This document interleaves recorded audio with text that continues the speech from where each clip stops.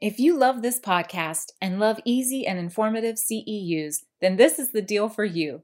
SpeechTherapyPD.com has over 175 hours of pod courses on demand, with an average of 19 new pod courses released each month. You can get ASHA Continuing Ed credit for every episode you listen to. And because I think you're terrific, I can offer $20 off a year's subscription when you use my code SUP20 for the insanely low rate of $59. I am Leanne Porter, the host of the Speech Uncensored podcast, and I'm delighted to present today's guests. I have two today. Julie Cattiau and Katie Seaver are joining me to discuss Julie's Project Euphonia. Julie and Katie do such an amazing job sharing the research project that Google is doing to improve speech recognition's ability to understand dysarthric speech. I mean, they talk about like machine learning, AI, like all kinds of fun things that are like well outside my experience level. But it's so interesting and it's so cool to see how they're making this project work. It's such a massive undertaking that is so inspiring, and I wanted to share their work with you because we as SLPs have a role to play as well. You'll learn how SLPs can contribute to this work. And please forgive my botched welcome at the very beginning of their episode. I'm not used to having two guests on at the same time, and clearly I need to practice. I might have been a little bit intimidated. It's like all fancy and stuff. Okay, but the rest of the episode is terrific. So enjoy.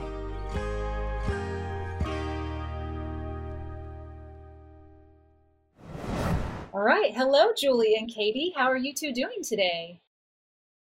Hi. Yeah, hi. I know, I really didn't set that up very well, did I? I was like, let's both talk at the same time. All right, so we have both Julie and Katie on, and we're going to be starting with Julie to answer some questions and help us learn more about Google's Project Euphonia. So, Julie, can you introduce yourself to our listeners and give them a little bit of background about who you are and what it is that you do? Sure, yeah, and thanks so much for having us. My name is Julie. I'm a product manager at Google, and I work in the organization called Google AI within Google. This is the core research team. We focus on applying artificial intelligence to solving a variety of problems. So me in particular, I work on Project Euphonia, which goal is to leverage research in artificial intelligence to make it easier for people who have speech impairments to communicate. And since I introduced myself to you, prior to that, I was also the product manager for the Google Translate mobile apps for a few years. So what I'm really interested in is to leverage technologies to allow people to communicate with one another, and see how technology can make that easier for everyone. Excellent. All right. Tell me a little bit more specifically about Project Euphonia and its place within Google's AI. So as I just mentioned, we're part of the Google AI research group within Google. And our focus is to leverage some of the research that's being done at Google and apply it to enabling communication for people who have speech impairments. Maybe it might be helpful for me to give you a little bit of context about what we mean by AI first. So AI, or artificial intelligence, is the study of how we can make computers more intelligent. I think since the very early days of computer science, people have been trying to figure out how we can make computers more intelligent and essentially use them to make tasks that people are capable of doing. So it's a very broad space, and there has been important breakthroughs brought recently by what we call machine learning. So machine learning is a particular field of computing where instead of teaching an algorithm some very precise rules. Instead, we let the algorithm learn from real world examples. So one example I like to use, because it's very practical and I think everybody can relate to it, is spammy emails. So yeah, as you probably know, Google has an email service, Gmail, and people who use email services every day know that you sometimes receive spammy emails. Uh, and one of the problems that Google tried to solve a few years ago is how can we automatically get rid of the spammy emails on behalf of users so that they don't receive them in their inbox. And the initial approach was what we call rule-based, which means that we wrote some logic that says, for example, okay, if the email contains a word that is part of this specific list of offensive word, treat it as spam. And this is a good approach, but people who craft the spammy emails may come up with new words to put in the emails, and your algorithm may become obsolete after a while. So what we tried instead at Google is to ask users to flag when they receive a spammy email. And then we use these as examples for what a spammy email looks like. And this can be used as what we call training data in order to continuously get better and better at detecting the spam. So this is a more robust approach because even if the keywords that are being used in the emails evolve over time, as long as we get enough examples, Gmail can continue to flag spammy emails. And that's an example of what we mean by machine learning, because the technology learns by looking at examples, similar to how people do actually. And the rules are learned automatically by the algorithm without engineers having to literally, spell them out. So that's one example. There's many other examples. One that's very famous is cats and dogs photographs. Technology, algorithms have become very good at detecting what is on a picture and, for example, distinguishing between a cat and a dog. And the principle is the same. If you have enough real world examples of photos of cats and dogs together with labels, you can teach an algorithm to recognize them without having seen the picture yet. And when you speak to your phone or to your Google Home, your mobile device understands what you're saying. And this is also using machine learning, very similar techniques, except that instead of looking at pictures, we look at the audio, the speech, what people say, together with their transcription. So in order to recognize words, we use machine learning algorithms that learn from lots and lots of examples of speech recordings together with their transcriptions. For the Google Assistant, for example, we used tens of millions of speech samples from people. And it works really well in 90% of cases. It should understand what you're saying, but it doesn't work very well at all for people who have speech impairments, because we don't have many examples of how they sound. And so that's the purpose and the goal of our project. We're trying to bridge that gap and to make speech recognition work better for people who have speech impairments. And it all starts by finding examples of how people sound. Yeah. That's awesome. So I really like that the application for this is having someone with a speech impairment being able to use like a Google Home, and that it would understand their speech and do the task that it's requested of them. So I think that's really cool that it's like allowing access to these technologies that would otherwise be inaccessible to them. Yeah, that's right. I agree. And also, if you think about assistive tools like Google Assistant or Google Home, they could be very particularly helpful for people who have certain medical conditions, and potentially give them more independence, by being able to do certain tasks at home that they may not be able to do by themselves otherwise. So I think that yeah, it would be great if people who have these kinds of medical conditions like ALS or MS or CP could actually use their own voice to enable these tools. And yeah, that's a big motivation for the project. Another one is uh, live communication with other people. If you think about it, if speech recognition was working reliably for people who have speech impairments, they may be able to also use it to interpret their speech and allow them to speak with another person. So these are the two scenarios that really motivate us to make this work.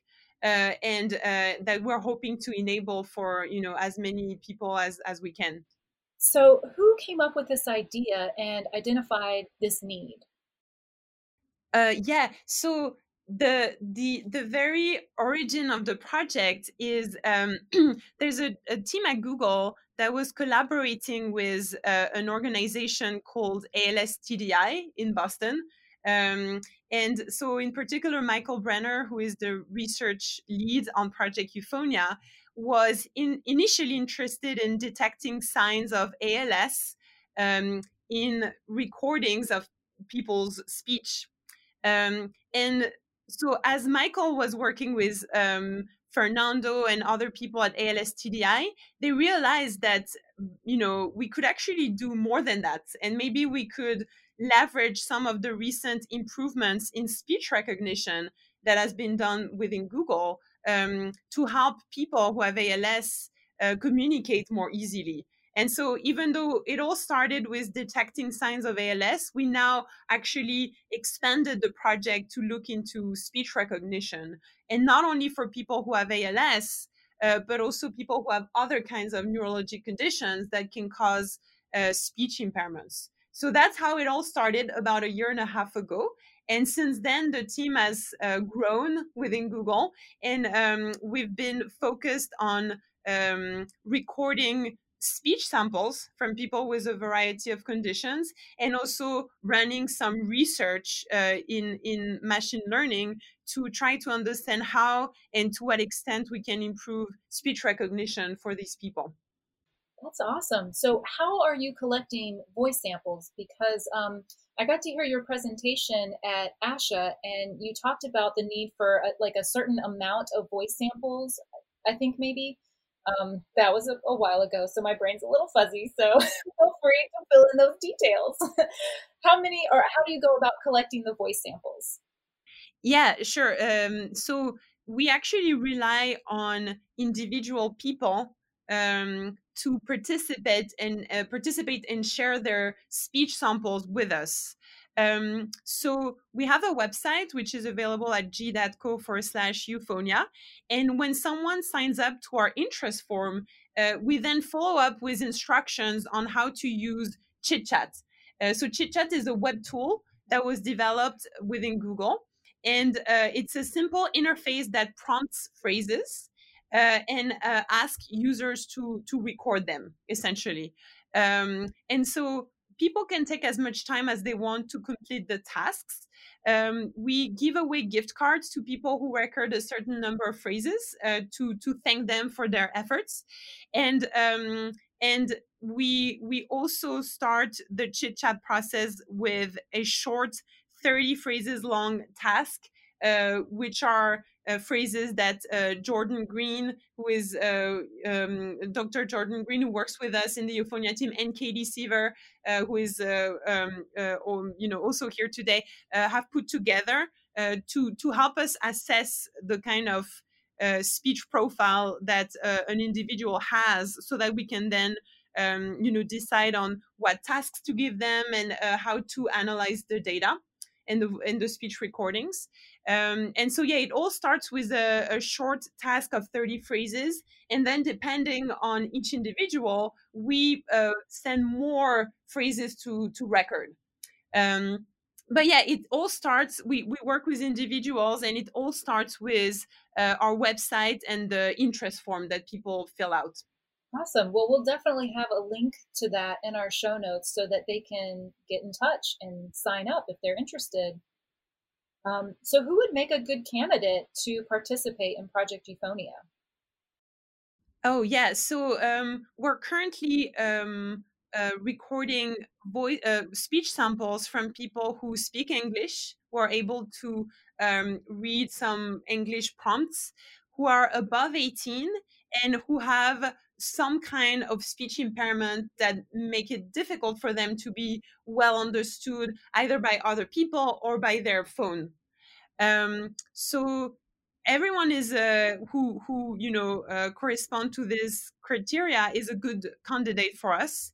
But currently, our priority has been around people with ALS, Down syndrome, multiple sclerosis, cerebral palsy, strokes. But we're actually opening up our data collection to other conditions as well.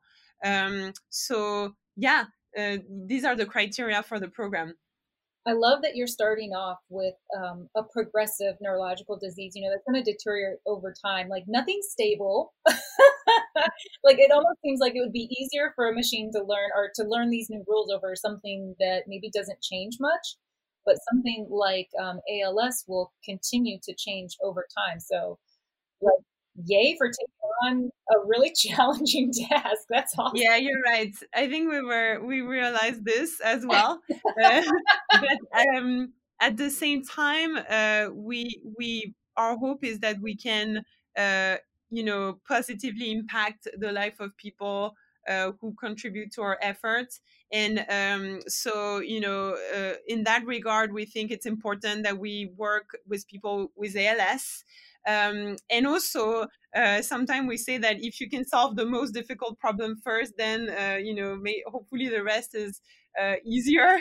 But you're right. You're absolutely right that ALS is extremely challenging because when we train a machine learning model to recognize someone's voice, there is of course the risk that their voice will change over time and that the recognizer will not work as well.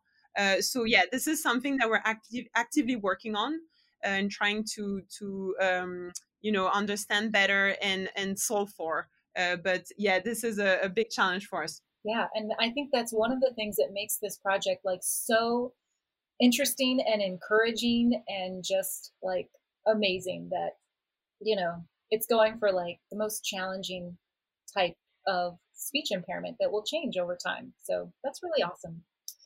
All right, so how can SLPs support Project Euphonia? I'm in my head, I'm imagining, them just increasing their awareness that it's there and encouraging patients that they think might be interested in checking out the website. Yeah, that's right. One thing I want to talk a little bit about is that Project Euphonia is a research initiative, and at this stage, we're reaching out to individuals to share their speech samples with us for the purpose of running this research and making improvements to speech recognition.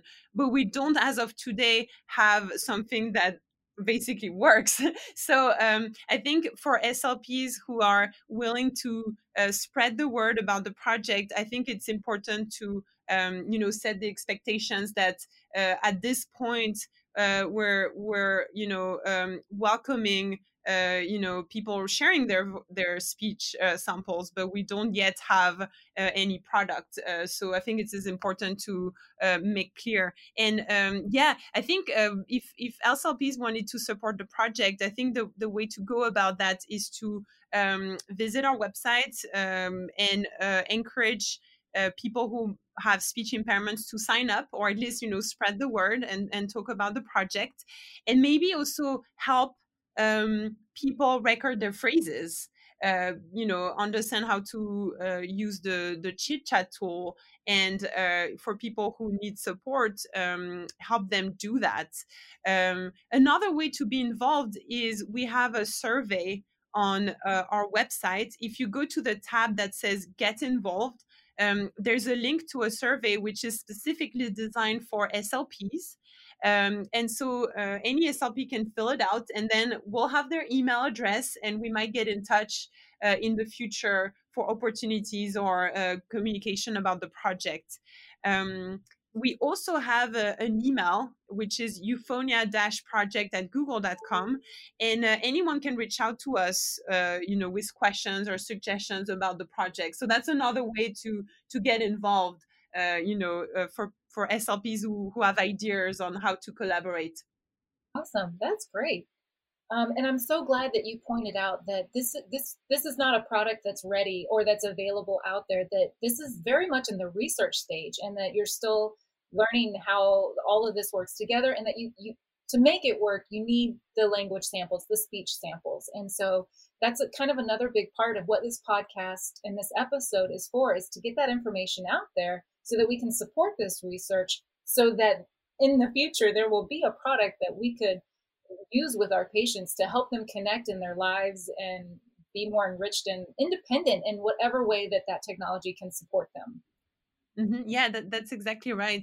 And we're trying to be as clear as possible about at which stage we are at currently, because usually products that are being developed at Google are not announced until they are actually ready to work and available. But on this project, we actually need everybody's help, and we actually rely on people to share their speech samples with us for this to be even possible. And so that was the motivation for publicly announcing the project, and talking about it at ASHA, for example, and also talking about it in this podcast. But the reality is that there's still a lot of work to do, and I think it's important to acknowledge that. Mm-hmm. When you look into the future, do you have an idea? Is it even possible to generate an idea of when this tool might be available for public use? So we don't have a date in mind.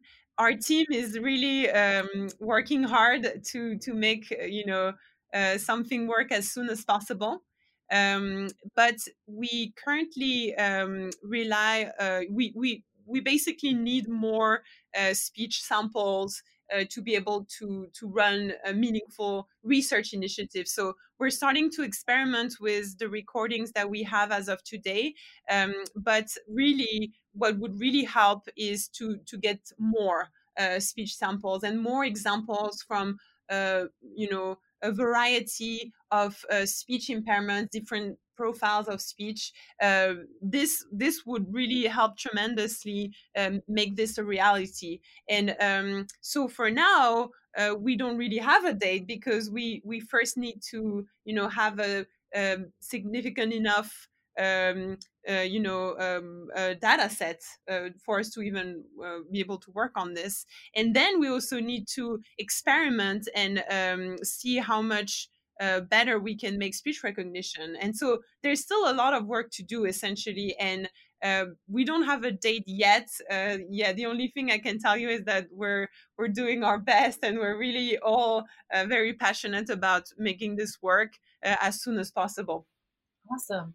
Well, before we transition over to Katie Seaver, I wanted to ask you if you could briefly mention the YouTube video that was released under the Age of AI.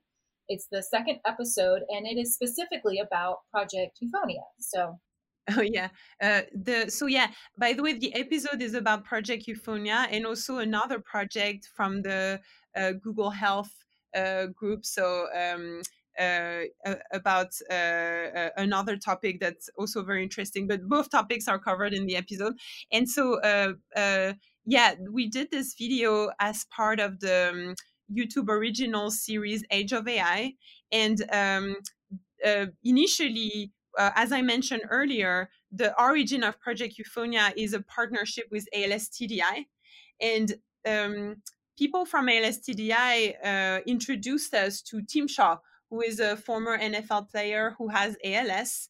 And so Tim was interested in seeing if he could use some past recordings of his voice that he had from radio shows, interviews, all kinds of footage of himself that he had really from his career as an NFL player, and seeing if this footage could be repurposed to recreating the way his voice sounds, so that eventually, hopefully, he could use that to communicate when when the time comes when you will need it. And so, we started working with Tim on this in collaboration with the DeepMind team and Google AI teams, who are teams within Google who have done some research around voice imitation and synthesis. And so, so the movie is about our collaboration with Tim, really, and how we both use this voice, these speech samples to train a speech recognizer to understand the words he says. And on the other hand, we also use some voice recordings to recreate the way his voice sounds. So we did that work with Tim over the course of a few months, and then we filmed the video earlier this year in May. So the video captures pretty well what the Project Euphonia is about, and specifically with the example of Tim, who has ALS and who is testing for the very first time the prototypes that we've built for him. So yeah, I encourage everyone to watch it if you're interested in learning more. Yeah, me too. It's a very inspiring video, and I think really showcases the work that you guys are doing and have done to launch this, and kind of what the whole picture is looking at. On a side note, just have a little box of tissues handy, because it's like a really beautiful, moving story. Other than that, it's an excellent video and really kind of showcases everything that we're talking here today about and more. Like you mentioned, the partnership with the DeepMind team and creating Tim's voice synthesis project. So that was really cool. All right. Julie, anything else you wanted to mention before we switch over and speak with Katie? No, I think we covered what I wanted to talk about. I would just say that, I wanted to just introduce Katie actually and speak a little bit about how she's been helping on this project in the on the very early days of Project Euphonia. The team was only product manager like me, engineers and research scientists, which is helpful for the machine learning part of the project. But we didn't understand, the exact user needs and how the technology could be helpful. And we were very fortunate to meet Katie last year, at the facility where she works in Massachusetts. And Katie, from the very early stage of the project, has been helping us really understand how the technology can be applied to being as helpful as possible, to people who have speech impairments. And so, we're very lucky that she's part of our team. And I don't think we could have shape the project this way without her help. So just want to introduce Katie because she'll be too modest to tell you that. That was excellent. Thank you, Julie. Thank you so much for setting that up, because that's exactly true. And that's what I really am excited to hear more about Katie from, because she's our speech and language pathologist representative, partnering with a bunch of scientists and engineering smart people in a field that I know nothing about. And so representing that and making sure that like the technology that they're creating is applicable to this population that they're creating it for. Like, that's pretty important. So, all right, Katie, I want you to introduce yourself to our listeners and give them a little bit of background about what you do, as well as your role on the project. Sure. Julie, thank you for your kind words. That was very flattering. So I have been a speech pathologist for 16 years now. I started out and ended up at the Inglis House in Philadelphia, where there was a large population of people that were young. I think the average age was about 45. And I found that people were left without any communication. And during my CF, I partnered with the local AAC representatives, and found my passion sort of right out of the gate to give people this gift of AAC. The contract unfortunately ended for me there, and I decided to take a couple of years in acute rehab to get a better foundation of speech pathology in the adult world. It worked really well for me. I did 2 years in a unit for TBI and 2 years in a unit for strokes at the acute rehab setting. And then neither of those facilities wanted to pursue AAC. So I had to sort of leap out and get back into AAC. And I actually found an ad for Easter Seals of Massachusetts, who took me on board to open up their Assistive Technology Regional Center and work on their AAC team. So Easter Seals in Massachusetts covers all ages. And it was just a massive dive in learning curve to make this career choice that AAC was going to be my path.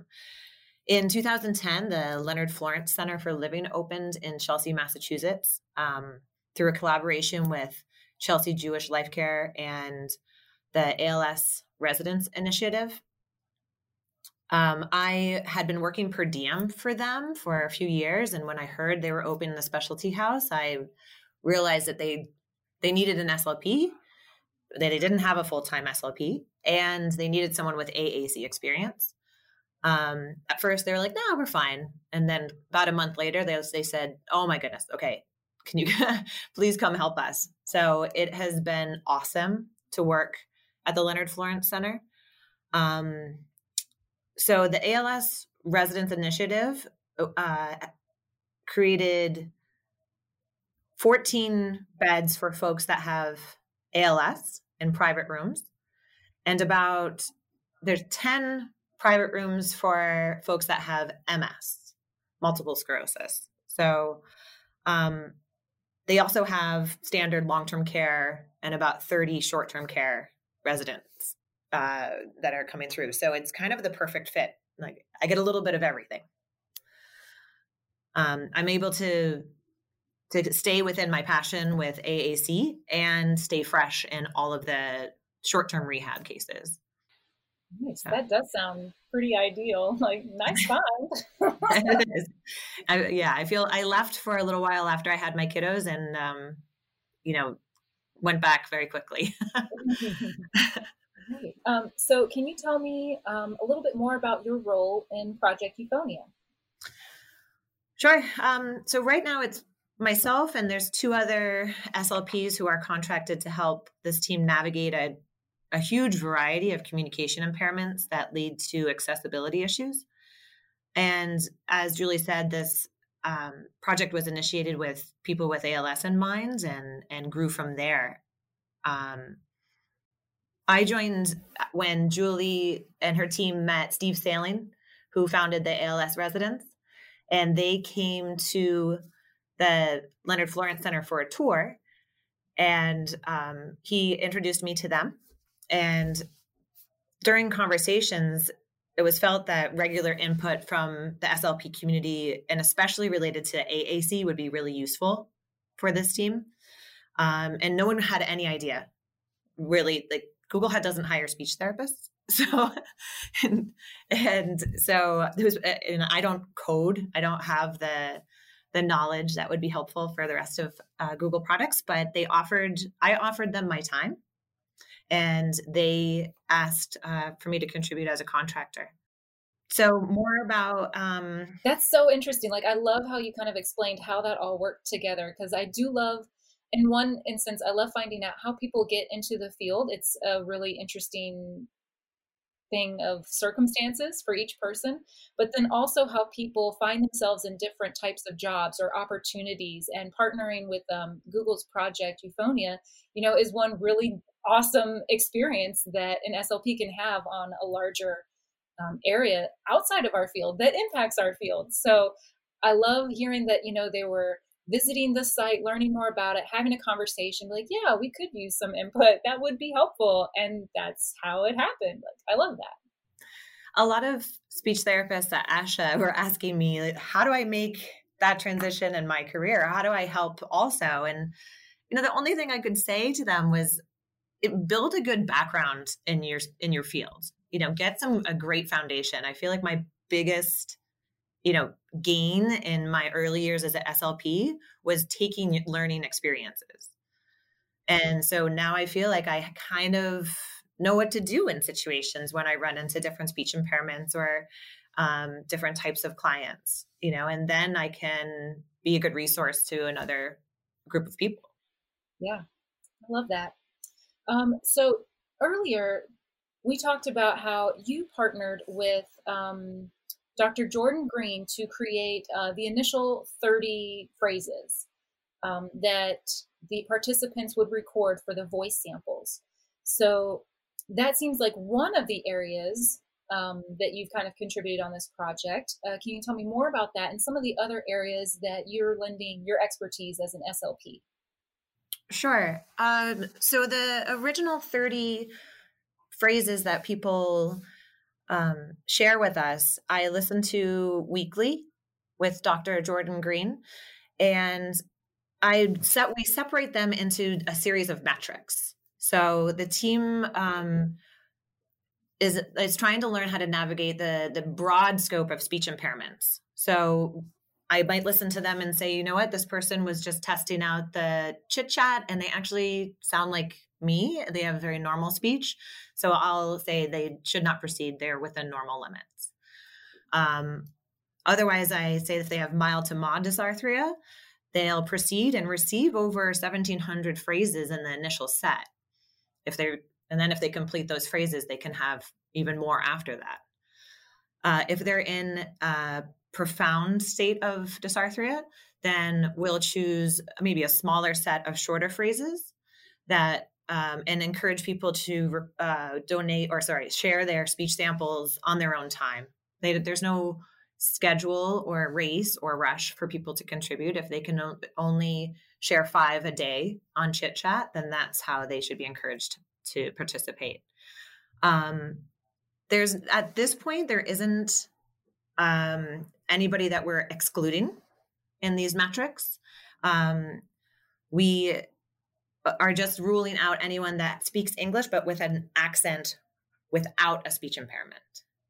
So a lot of people are asking, I speak English, but I have a French accent. Can I contribute so it understands my accent better? And that's not where this project is at the moment.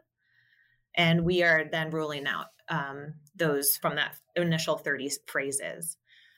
The other things that we're doing in those metrics are flagging for presumed gender, presumed diagnoses, and severity of their dysarthria, what type of dysarthria they have, and the other subsets of dysarthria. So we scale their phonation, respiration, prosody, articulation, and so they can, in the future, if it's helpful for the research team, be pulled based on those specific data sets. Okay. And how do you see the result of Project Euphonia benefiting people with dysarthria and other speech impairments, including the progressive neurological disease processes? I mean, broadly, I think that the use of AI in the world of AAC is only beginning to scratch the surface. I think there's a lot of potential here, and these research projects seemed like a very worthy beginning. Right now, I think from an AAC perspective, it takes quite a long time for people to write messages within AAC. It's very slow. And my goal is to try to maintain that spontaneity of communication. So closing the gap between having an idea and wanting to express it with AAC. So people with a moderate, sometimes even mild dysarthria are choosing to use text-to-speech, but they would often prefer to use their speech alone as their primary mode of communication. So, we could imagine if speech recognition could understand them, it could then transcribe their speech and allow the listener to fill in any misunderstandings with sort of a closed captioning. And you'll see that Tim Shaw is testing out that prototype in the YouTube series.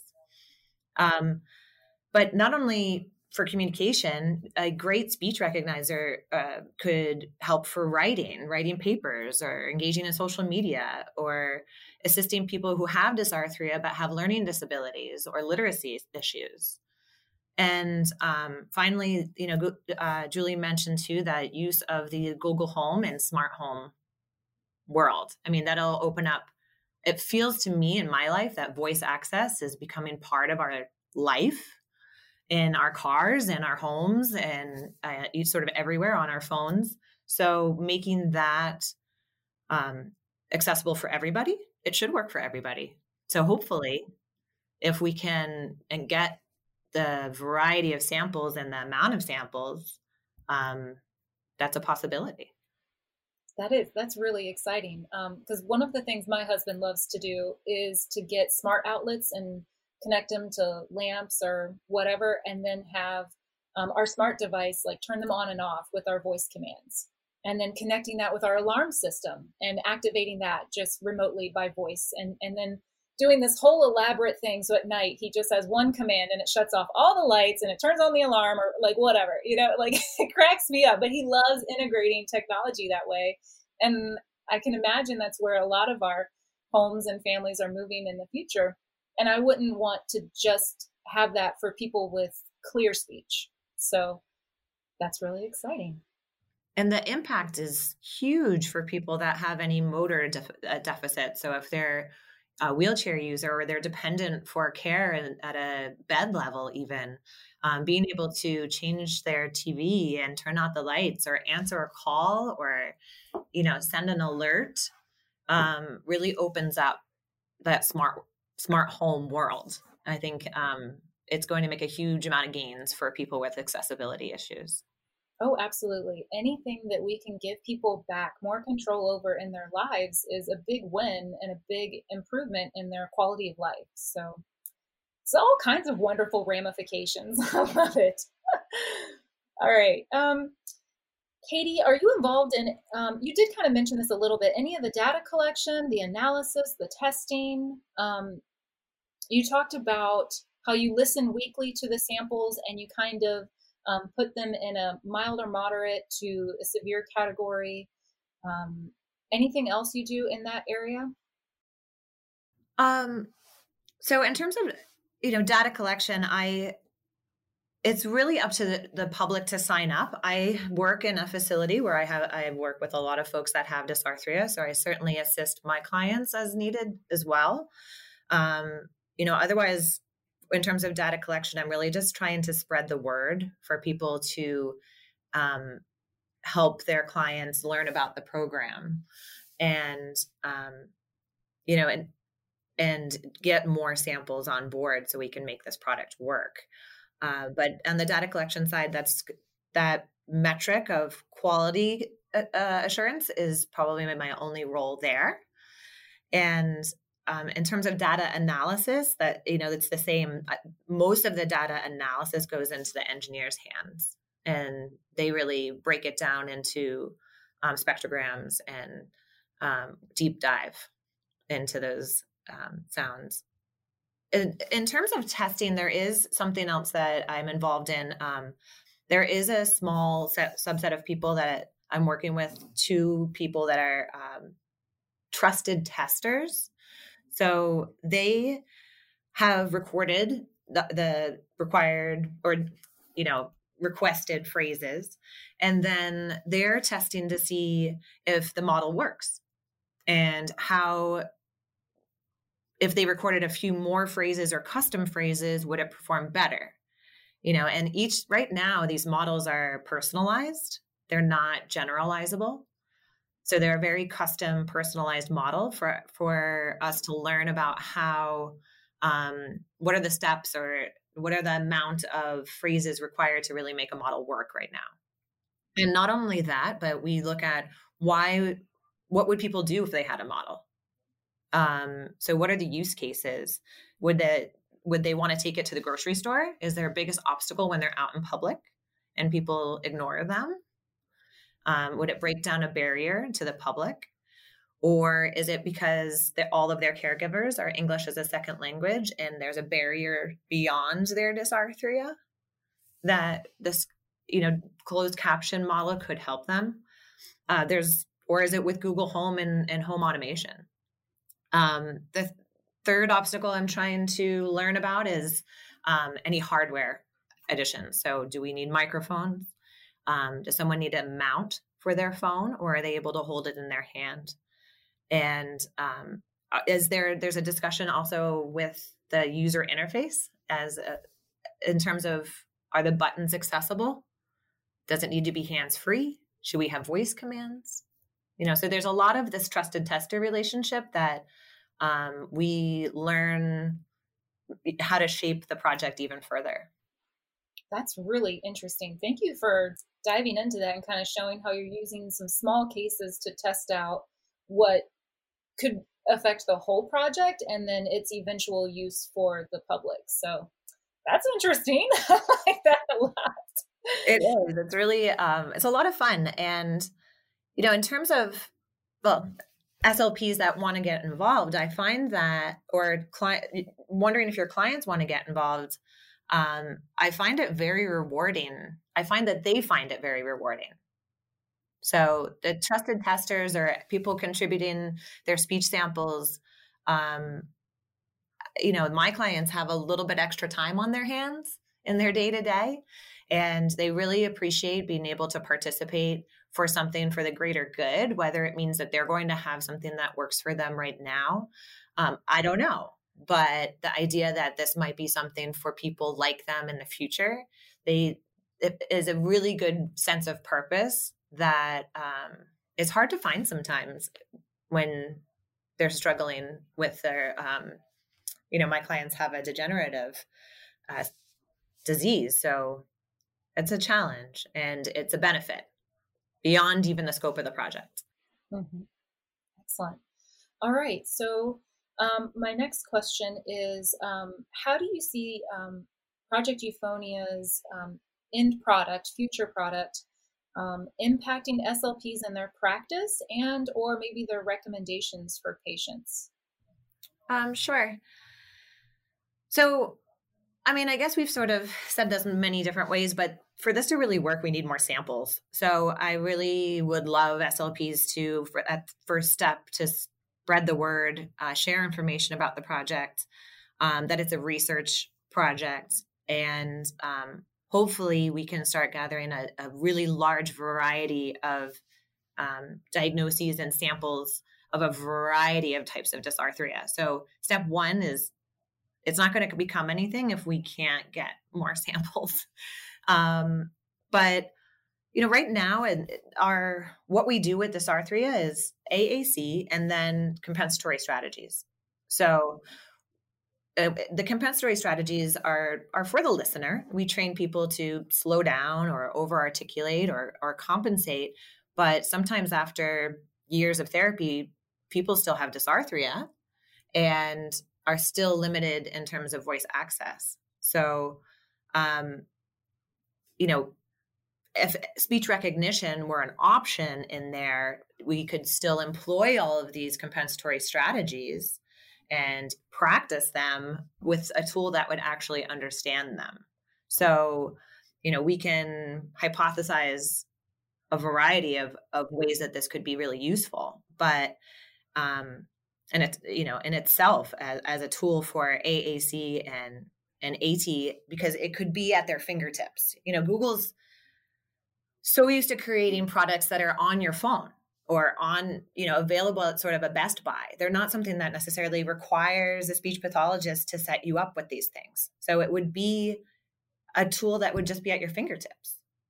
It would be built into your smartphone. It could be built into your smart home as we head down that path in the future. And then in terms of, if this is an app to add to other useful apps that our clients have, that in the future, that would be also another great tool. to, as Tim Shaw was sort of prototyping, maybe there is this option for closed caption, like Live Transcribe, where it could subtitle someone's speech that's difficult for the public to understand.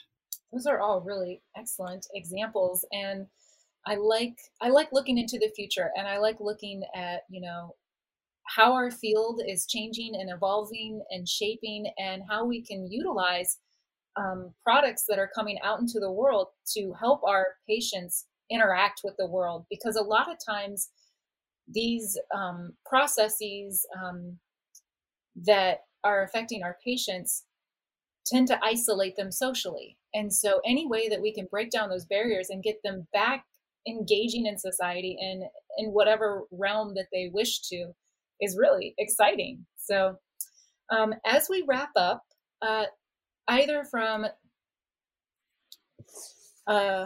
Julie or Katie, what would be a final thought that you'd like to leave with our listeners? Well, I think go to the g.co/euphonia.com, send us the survey, fill out the survey, tell us you're interested in the survey, and email me.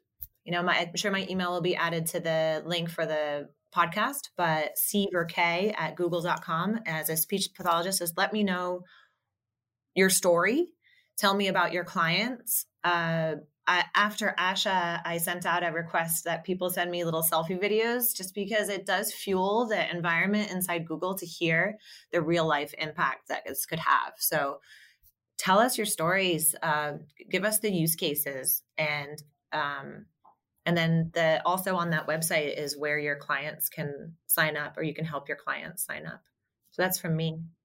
Yeah, no, I agree with Katie. I think visiting our website is a good start to learn more and also get in touch with us.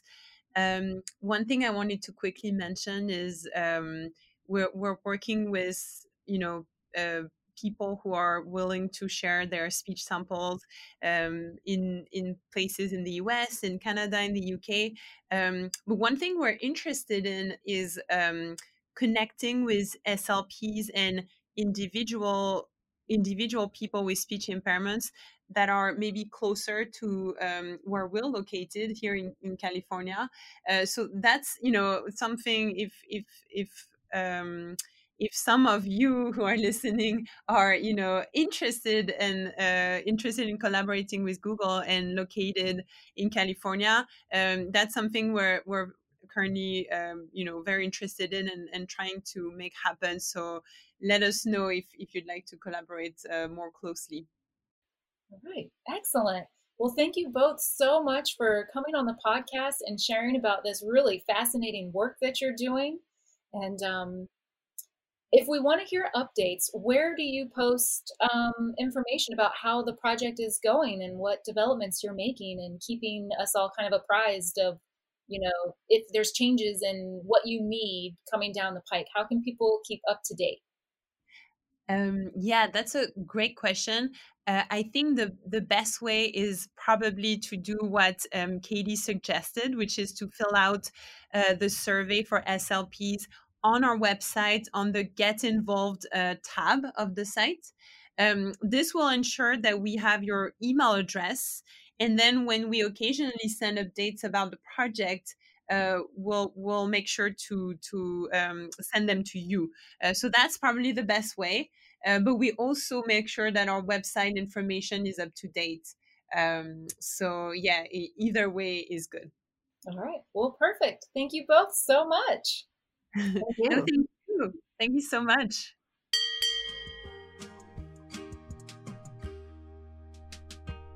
I want to thank Julie and Katie for coming on the podcast and sharing their work with us. It's so incredible. And I hope you check out the show notes on speechuncensored.com, where you can find links to the resources mentioned in the episode.